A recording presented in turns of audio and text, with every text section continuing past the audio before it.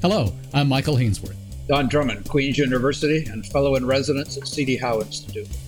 And I'm Jillian Grattan, a critical care RN at Kingston Health Sciences Center, and I was the research assistant with Don and Duncan Sinclair. The patient wasn't in stable condition even before the pandemic hit. But COVID-19 has exacerbated the symptoms Canada's healthcare system is suffering from, while shining a light on a prognosis that isn't good. That prognosis depends on the doctor delivering the news. It's either in crisis or collapsing. But why and where? And what does the way out of workforce shortages responsible for the patient's current state look like? Don and Jillian are two of the authors of Troubles in Canada's Health Workforce, and they join us for insight. Thank you for joining us. You're welcome. Don, the paper states that the shortage of workers is either because they've fallen to COVID-19, they're burned out, they're resigned, or they retired early, or it's because we simply didn't have enough trained healthcare workers in the first place. How much of this is from column A and how much of it is from column B? Well, there's definitely a problem before pandemic hit. If we went back to 2016, 2019, and we can see a significant job vacancy rate when we did comparisons internationally, whether it was doctor, nurses, or particularly for personal support workers, we have fewer per capita healthcare workers than the medians of the OECD, the developed countries. So there always was a problem, but certainly anecdotally, we heard the problems got a lot worse. And as you said, when we started thinking about doing this in January of 2022, we were hearing those words, crises, even collapsing all over the place. And we had a certain set of expectations of what we were going to find when we dug into the data. And in almost every single case, that's not what we found. Jillian, is it a collapse or is it just a crisis? I would call it, in terms of the healthcare workforce, a crisis. I would call it, for the patients and the patient care, a collapse. Why so? Well, our healthcare workforce is just so short right now. All of the people working, myself included, are stressed every day we go to work. We feel burnt out, but at the same time, we have a job to do, and we're the kind of people who want to care for everyone. But then when it comes to our patient care, what was a 1-to-1 nurse-to-patient ratio is now often two patients, one nurse, and sometimes now even 3-to-1 in critical care, which is unheard of before the pandemic in our hospital. And so our patients are not getting the care that they need, and that will make them better. Instead, at some points, we're just trying to keep them alive more than anything. And I think that's where I would call it a collapse, because our patients are not getting what they should. When you say they're not getting what they should be getting, give us further insight into what one nurse for 3 patients ultimately means on the floor at a hospital. Yeah, so I'm speaking mostly to critical care and ICU. On the floors, on the surgical and medical units, their ratios are also worse than they were before the pandemic. But to the ICU, it means that you're in one room and you hear a ventilator in a different room, and you have to drop what you're doing in that room to run and make sure that the ventilator in the other room and that patient are okay.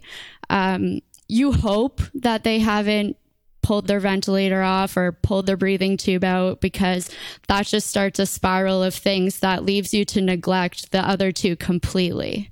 And pretty much all you're doing is you have your schedule, you have your medications you have to give, you're reacting to the things that are happening rather than proactively doing some physio and doing some mouth care and hoping that you can bathe all 3 of your patients. Those things are not happening. It's just the bare minimum and what you have to do to keep them alive. So then let's talk about the role compensation plays. Don, the report states that earnings over time have grown at almost half the pace of the rest of the workforce.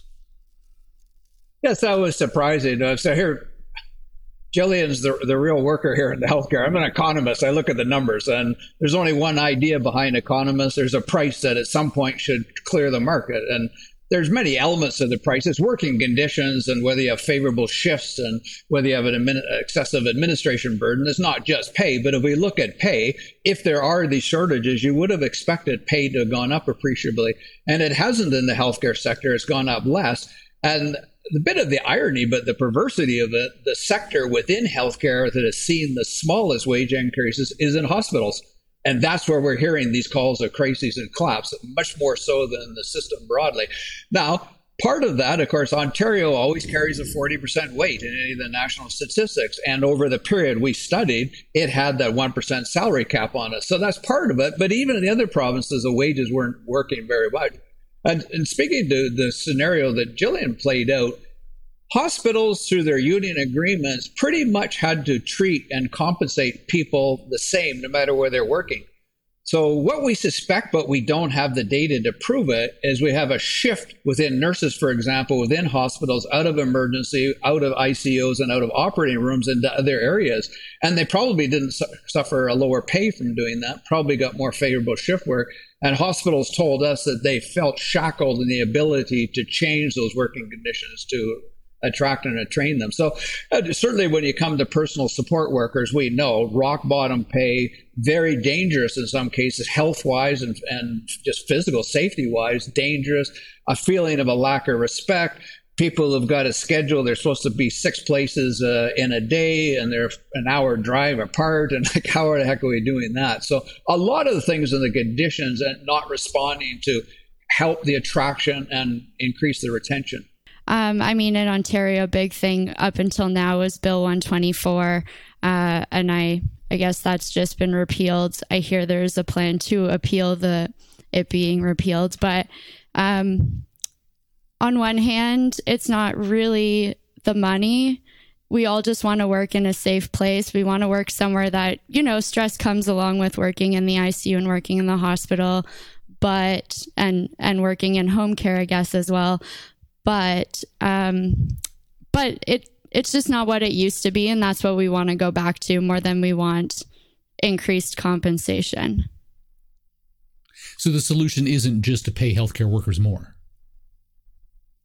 No, I don't think in the case of nurses, and I think quite likely not in the case of physicians either. What you increasingly hear from family physicians is they estimate they're spending about 30% of their time on administrative work. That's not what they signed up for all those years of medical training. They signed up to help people, and here they're filling out form after form after form. So I suspect if somebody made a concerted effort to listen to them and say, what do you need to attract you into the field, keep you in the field, keep you satisfied in the field? Pay may well come up, but it certainly wouldn't be the only thing. It may not even be the most important element. So where is the demand for staff the greatest? Well, let's look at the 3 different areas. I don't think we have a huge shortage of physicians in total, but we definitely have 2 problem areas, and that's family medicine and psychiatry. And both are showing up right now, high vacancies, difficulty of getting registered. We have about 5 million Canadians that are not registered with a primary caregiver. Sometimes that's with a nurse practitioner, but most of us they can't get with family medicine. But if we pull out our crystal ball and look into the future, that does not look pretty. You always like something as SIMRI, 51, 41, 31. So 51% of physicians today are in family medicine.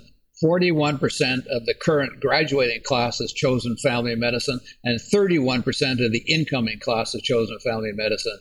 Let's just guess what's going to happen to the 5 million Canadians who are not registered. That has to get worse. So there's a big problem there. Pay may be part of it, but somebody's got to look at part of it's to get into a medical school, you got to have a 99% average. Trust me, having tried this, you could not get 99% from studying English literature.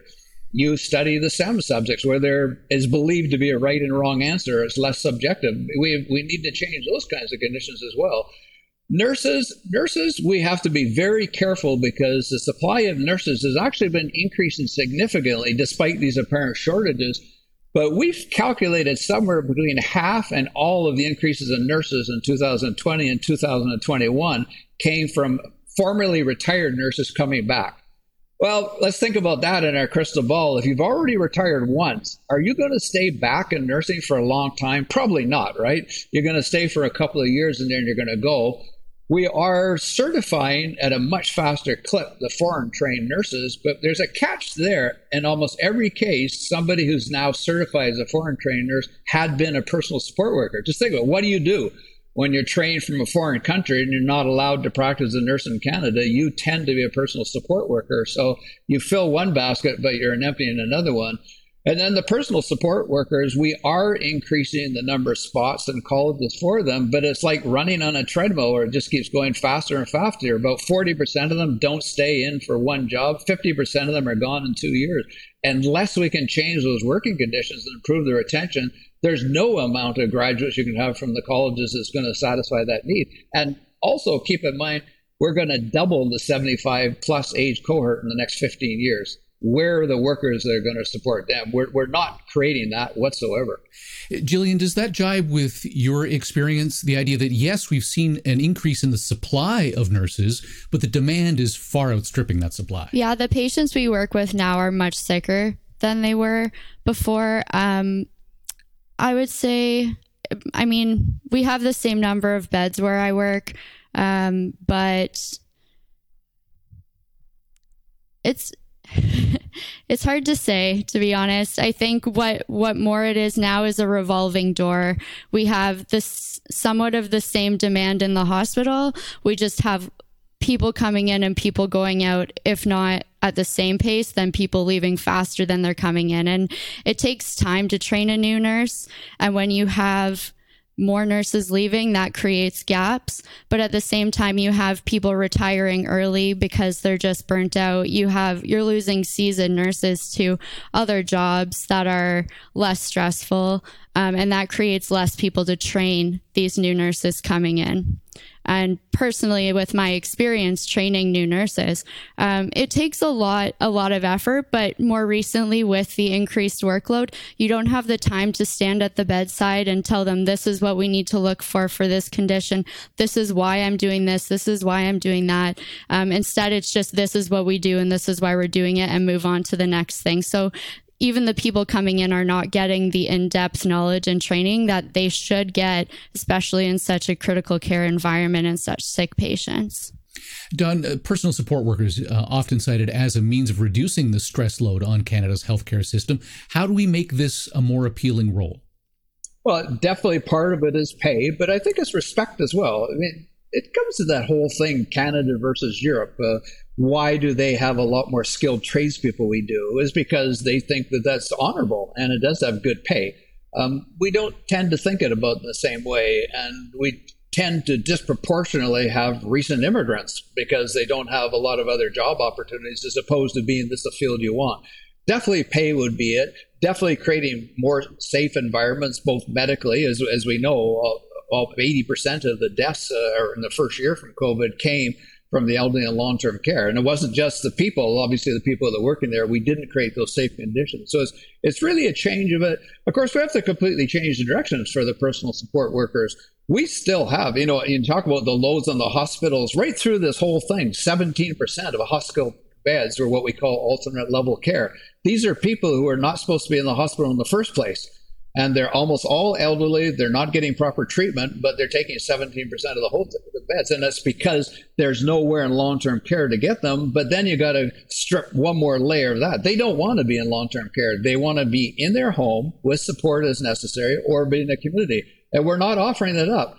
Nobody has realized, nobody's sticking up their hand and said, I want to be shipped off to a long-term care facility. I want to live in my home independently as long as I can. If I'm not independent, I want the supports I need. And if that's not possible, what I want on a community base, when are we going to listen to what the people want? And you know what? From an economist, okay, I'm guilty of the bean counter. It's cheaper to do that. It's a lot cheaper to provide the home-based care and the community-based care as it is. But coming back with Jillian, here's the frustration of economists, because right since the beginning of this, I'm trying to find the data that match what she's seeing about in the hospital. With my lack of training, they won't let me work in the hospital. It's probably not a good idea to try that. So I have to try to listen to this. And, you were speaking about the demand. Well, I've only got certain measures I can look at. I can look at hospitalizations. They actually went down in 2020 and just came back to the pre-pandemic level in 2021. COVID-related up, but non-COVID-related down. The social distancing, the masks, the protocols, people not going out, at least initially, led to fewer sick people. So that doesn't, okay, then you say, well, people stayed in the hospital. We got hospital days. Those are just around where they were in 2021. But there's one really interesting statistic, and it came from a survey the Ontario Hospital Association, employment in Ontario hospitals went up 10% from March 2020 to March 2021. And I would love to know why. Some of it's the additional safety protocols, the additional cleaning. Some of it's support for the immunizations. But what else is going on? And our physicians, well, we can measure physicians' activities as well, the number of people they say, the number of interactions they have with, and those have not gone up as well. So demand and supply has actually not gone down, and demand doesn't seem to have gone up. And yet we do have these shortages. So what gives? Well, to your point about the data, among your recommendations, your report calls for a governance structure at the provincial level to better collect data. What do we need to collect to make better policy decisions that we aren't collecting now beyond what you've already told us? Well, the data aren't timely. So when we tried to figure out, fill in these blanks, what reconciles with what Jillian and others are seeing in the hospitals, what the data are saying, we don't know. Other than employment, which has continued to increase in 2022, we don't know anything about 2022. We just barely, a couple of weeks ago, got the number of certified nurses and the number of doctors for 2021. The hospitalizations and all that, that's all old data. So things may well have changed in 2022. And you know what? We won't know until December 2023. That's way too late.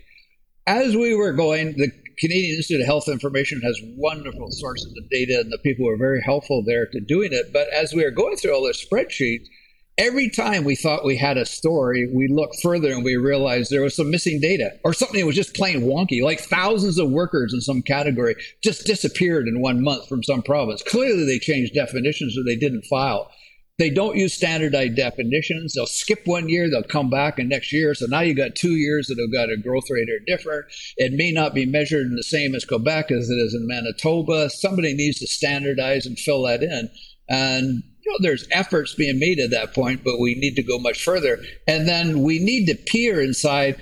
One of the stories, this really became detective work. Forget about economics and nursing and stuff. We kept getting handed all these clues, what's really gone on. It was workers are leaving the workforce. Well, no, they're actually not. The province has surveyed that, and the percentage of people who are trained in healthcare, working in healthcare, stayed around 90%. And then it was they're leaving direct care. No, that didn't happen either. Then it was absenteeism of soared, and no, that didn't happen either. And then it's they're shifting to part-time, and the data doesn't show that. Now, maybe there's a problem with the data. That's one thing we got to look at. But we need to be able to peer inside that direct care. Is there been a movement, what we call the heavy lifting, the ICUs, the emergency rooms, and the operating, have people shifted out of there into somebody else? You can't just take a nurse, generally trained, and have her do what Jillian's doing. That's a specialized training with a specialized experience. Very hard in the short term to change for that. But who's looking and thinking we're going to have a shortage and we better start doing that shortage? Frankly, nobody is. The provinces aren't doing it and the medical schools aren't doing it. So you call for gatekeepers for Canada's healthcare system by accelerating the rate of development and expansion of the integrated care systems. What does that look like? Well, first of all, what I find intriguing about this whole thing is the aging of the population is simultaneously the most predictable public policy you can ever imagine, and it's the one the least bit has been done to anticipate. We have known since about 1950 that this day was going to come. It's just simple math of adding the years onto people's age. We have known there was going to be this doubling of the 75 cohort, and nothing has been done to prepare for that. When governments do say they're going to do something, it's instinctively we will X thousand number of beds. They never tell you that Y thousand are coming out of commission. Those places that had 4 people in a room with a sheet between them are not going to be in commission anymore. So the creation of the beds they're talking about is probably not even a net increase. And then that's not what people want. Nobody is going back and saying we need to build this home care system, we need to build a community, and we need the workers who are going to serve that. No one is looking at this. Only 31% of physicians are choosing family medicine. This speaks to a disaster coming up. And then obviously nurse practitioners are going to take much more of the load. And they've actually been increasing at a fairly good clip. But there's only about 6,000 nurse practitioners. It's tiny relative to the overall workforce. And nobody's really looking at the limits of how much of the gap that they can play in. And nobody's really looking at the full scope of practices. Nurses, I think, make a credible case that they can do about 70% of what physicians do, but nobody's really exploiting that. And then others can do some aspect of what nurses do. But who looks at that? Who's responsible for that? Really, nobody is. Gillian, as part of the recommendations, essentially we're looking to import a solution to the workforce problem through hiring from outside the country. When you hear that, what do you see as some of the hurdles that need to be overcome to ensure that that's a success?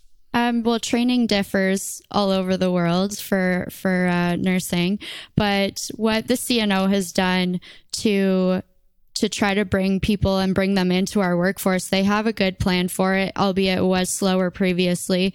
Now they have standardized testing, I believe, where they also look at the country you came from, the school you went to, and then now they have shifts where you are with them. I don't know the correct term, if it's mentor or preceptor, that you're working directly in the hospital side by side with someone to assess your competency and language skills. So I suppose that's how they've managed to accelerate the number that they're training. Well, I find what's happening with the colleges of nursing and the foreign trade is fascinating. I sometimes think that they need to hire a public relations expert. Is the glass half full or the glass half empty? It was only a few years ago, let's say 2013, in Ontario, they were only certifying a couple of hundred foreign trained nurses per year. They're on track to do about 6,000 this year. So they got a backlog of about 15,000. So the glass half empty, you still got a big backlog, and ideally you do more 6,000. But come on, like you've gone from doing a couple of hundred to on track to doing something like 6,000 in 2022. That's a phenomenal increase. And of course, it's a temptation to rubber stamp them, but we got standards. You can't have problems. If people don't have the same training and haven't received as long training, it's not as sophisticated, you've got to fill that gap. So I'm more inclined, I think they're doing a pretty good job, and I hope they can continue it in it. And it'll be really timely over the next couple of years, because we had something like 12,000 nurses came back in 2021 for retirement. They're going to be gone in the next couple of years. Who's going to fill that? And you can increase the spots in the universities and colleges, but you can't ramp it up that quickly to fill that gap. So we're going to have to keep leaning on that foreign trade. And of course, the government has set a target of 500,000 new permanent residents. So let's hope a good number of those are coming with medical backgrounds as well. There's so much more in this report to discuss, but let me ask each of you this, and Gillian, we'll start with you. If there's one thing in your report that you want the viewer to know, what would it be? It would be that there really needs to be more focus on the shortage that we have. The shortages are going to get worse, and how are we going to fix that? Don? Yeah, it's so complicated and it gets diluted. So my primary focus, let's fix the primary care problem. This is all being spirited on my part, but I'm kind of happy that the Canadian, to quote the old movie, they're as mad as hell and they're not going to take it anymore. Part of our problem is a complacent Canadian public, and we've had a mediocre healthcare system for a long time, and they've kind of cherished it because they view it doesn't have the downsides of Americans, but it's not working very well. We spend a lot of money. The problems are going to be bigger. Of all the problems, it's lack of access to primary care that's the biggest problem. And I would like to see our governments collectively, Nurses Association, Doctors Association, fix that and fix it fairly quickly. And I think there are ways that you can do it. Some of them to fix it permanently are going to take a long time, but I think there's things that you can implement over the next couple of years that will make the situation a lot better. And that should be the priority. Don, Gillian, thank you for your time and insight. You're welcome. Thank you. For an in-depth look at the issues, read The Troubles in Canada's Health Workforce, The Why, The Where, and The Way Out of Shortages by Don Drummond, Gillian Gratton, and Duncan Sinclair, Professor Emeritus at the School of Medicine at Queen's University. You can get to that at cdhow.org. Coming to the C.D. Howe Institute in the new year, Stan Magison, the chair and CEO of the Alberta Securities Commission. On January 18th, we'll host a roundtable luncheon at the Ranchman's Club. February 7th, we'll discuss global investment trends for 2023 with McKinsey & Company and the Ontario Municipal Employees Retirement System in Toronto. Also at the Yonge Street headquarters, David L. Cohen, the U.S. Ambassador to Canada, will join us for a roundtable luncheon February 9th. I'm Michael Hainsworth. Thanks for joining us. You've been listening to the C.D. Howe Institute podcast with Michael Hainsworth. Subscribe on iTunes, Google Play, and Spotify. The C.D. Howe Institute is an independent, not-for-profit research institute whose mission is to raise living standards by fostering economically sound public policies. The Institute is widely considered to be Canada's most influential think tank and a trusted source of essential policy intelligence, distinguished by nonpartisan, evidence-based research and subject to definitive expert review. Visit cdhow.org and follow us on Twitter and LinkedIn. Thank you.